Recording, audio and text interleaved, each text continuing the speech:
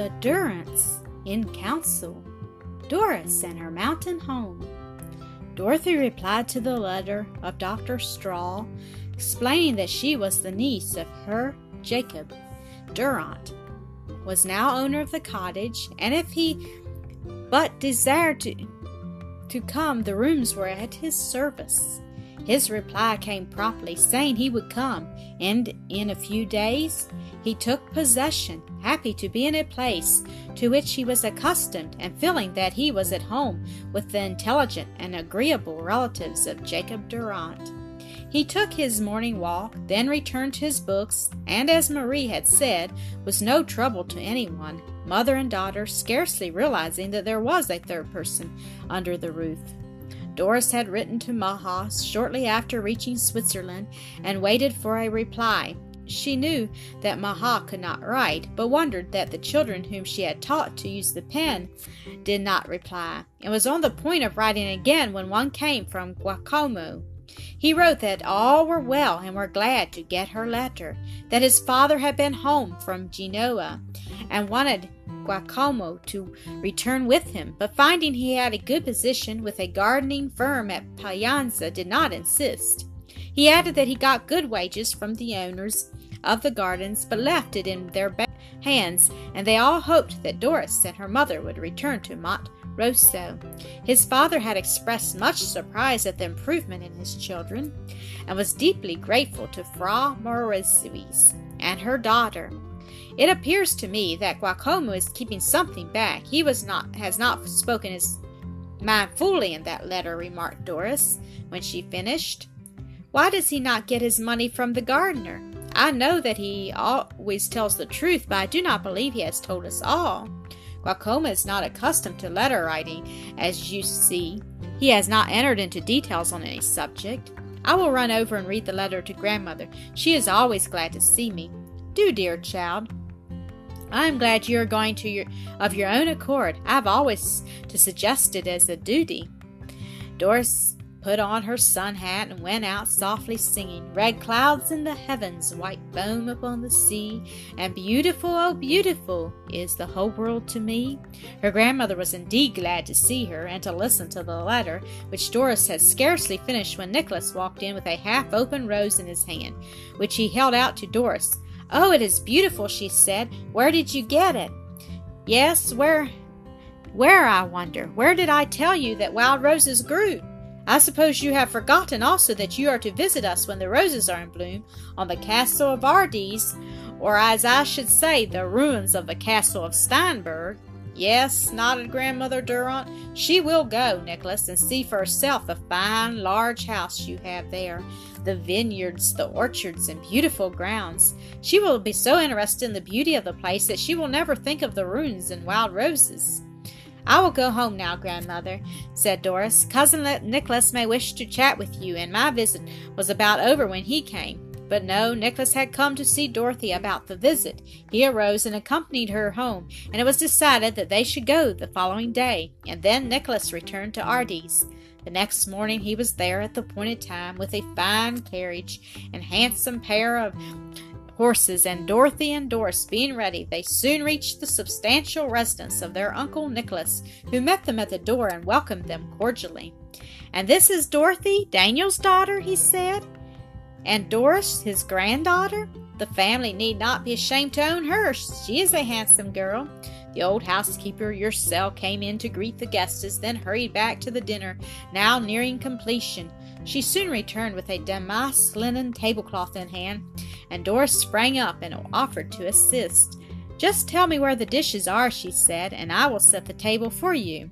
Ursel showed her appreciation of the offer of opening china closets and pointing out the ware to be used, and Doris arranged all deftly and quickly, aided by some suggestions from the uncle, who loved to watch her flitting about the great room, as did young Nicholas. "An active, useful girl," he commented. "See, Dorothy, that you are training her right." "Yes, I wish her to know every branch of woman's work. But tell me, Uncle, have you yet the beautiful violets which were in the windows on the balcony?" I don't know. We will have to ask yourself." "And the wild roses, Uncle?" added Doris. "Mamma has often told me how beautiful they are. We are to go to see them this afternoon." "Stay with us, Doris," said the old man. "You can have roses at any time, but not good company like ours.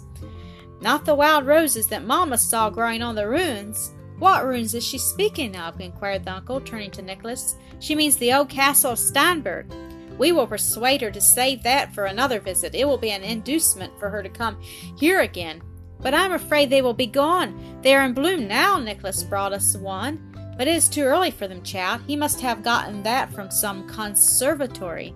Whereupon Nicholas laughed aloud. "I did not tell her it was a wild rose," he said. "I only showed it to her and reminded her that she had promised to come when the wild roses were in bloom." "Deception," commented Uncle Nicholas. "A falsehood is a falsehood, no matter what the temptation may be. And I acknowledge it was a temptation, for it cannot but be lonely here for you, Nicholas. It will not be long until all roses are in bloom, and I hope they will come and pay us a long visit." Dinner was now served, and was a triumph of culinary skill. They sat long at the table, and in a short while after returning to the parlor, it was time to go to Shoal's. Their uncle Nicholas was so happy and cheered by the visit that he was anxious for them to promise they would come at least once a week, but Dorothy assured him that she could not allow her cousin Nicholas to come for them so often, and after several delays on his part to keep them longer, the conveyance was at the door, and they were driven home at sunset, both glad to be again in their own little home. A new impetus was given to the visits of Nicholas after that time. He called every day, sometimes walking for Marty's, but more frequently in a light carriage to take Doris out for a drive, an invitation which she always declined. He appeared to have something upon his mind, and one day, instead of inviting Doris to take a drive, he spoke for Dorothy. "Uncle wants to see you upon some business, and I have come for you," he said. "On business?" echoed Dorothy. "Is Doris to go?" "No, only you. He will see Doris later," and he smiled a satisfied smile.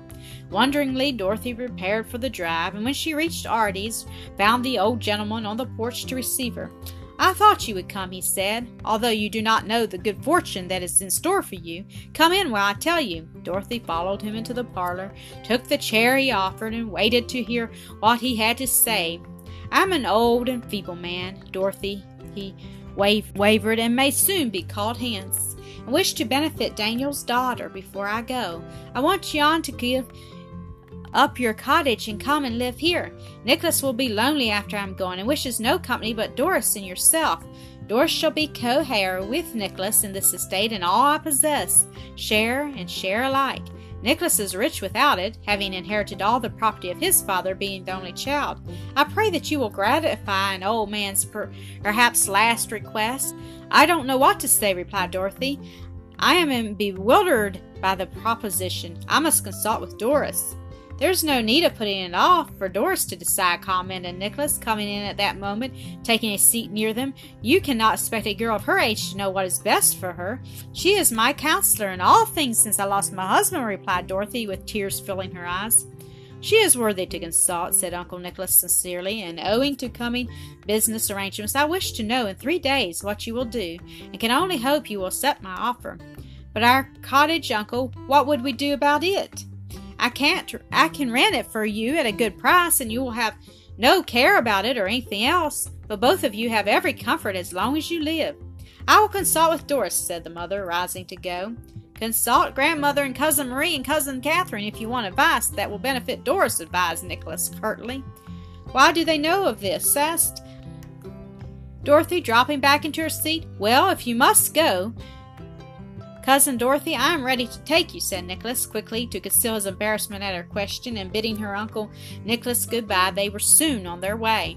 "I will wait until you have talked with Doris, and can tell Uncle Nicholas what she says, which I know will be yes. And thank you, too," suggested Nicholas, when they reached the cottage gate. "No, I would rather have you call the next time you come to see Grandmother," replied Dorothy.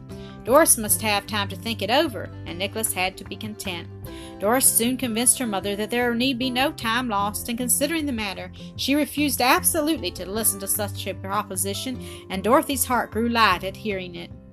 "I was so afraid you would see it in a different way. Such a splendid home would be a strong temptation to many girls," she said eagerly.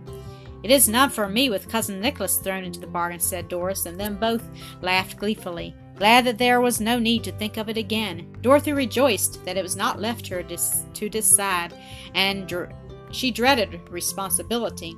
The next morning, Doris sat upon the river, sewing in hand. Her gaze rested upon Mount Pisgah, with dun clouds about it, and compared it with the sun-kissed Matterhorn, which lifted its peak to a sky of brilliant blue, and wondering if at that moment Giacomo, Benedetto, or Marietta were looking upon it or thinking of her. Seeing her happily employed, Dorothy threw a veil over her golden hair and went over to pass a little while with her grandmother. As she went by the dwelling of her Uncle Jacob, Marie, who was by the window, called to her, and then ran out, tying the strings of her bonnet as she walked along. "That child Doris is the most fortunate girl I know," she said. "Are you not delighted? Nicholas called last evening and told us all about it." "What could he have told you?" asked Dorothy anxiously. "I was just going to tell grandmother of my visit yesterday to Uncle Nicholas." "Yes, of course. She should be the first to hear the good news from you. I know her opinion already." "Welcome, Dorothy!" exclaimed the old lady graciously. "I was sure you would come today to talk over the good fortune of Doris." Dorothy dropped into a seat, her heart heavy with anxiety. "Yes, I know that your heart is so foolishly believe your own happiness, much less speak of it. What a beautiful prospect for dear Doris! How would Daniel rejoice to see his granddaughter mistress of that elegant home!" "Grandmother," said Dorothy, trembling with excitement, "I hope Nicholas did not tell you that the matter was settled." "Doris has not said that she would go." "What!" exclaimed Catherine, who had followed Marie. "Are you in your senses, Dorothy?" "I have no right to decide for Doris," said Frau Mauritius tearfully. "But Dorothy," interposed Grandmother Durand quietly, "Doris is too young to decide such an important question, one that makes or mars her and your whole life.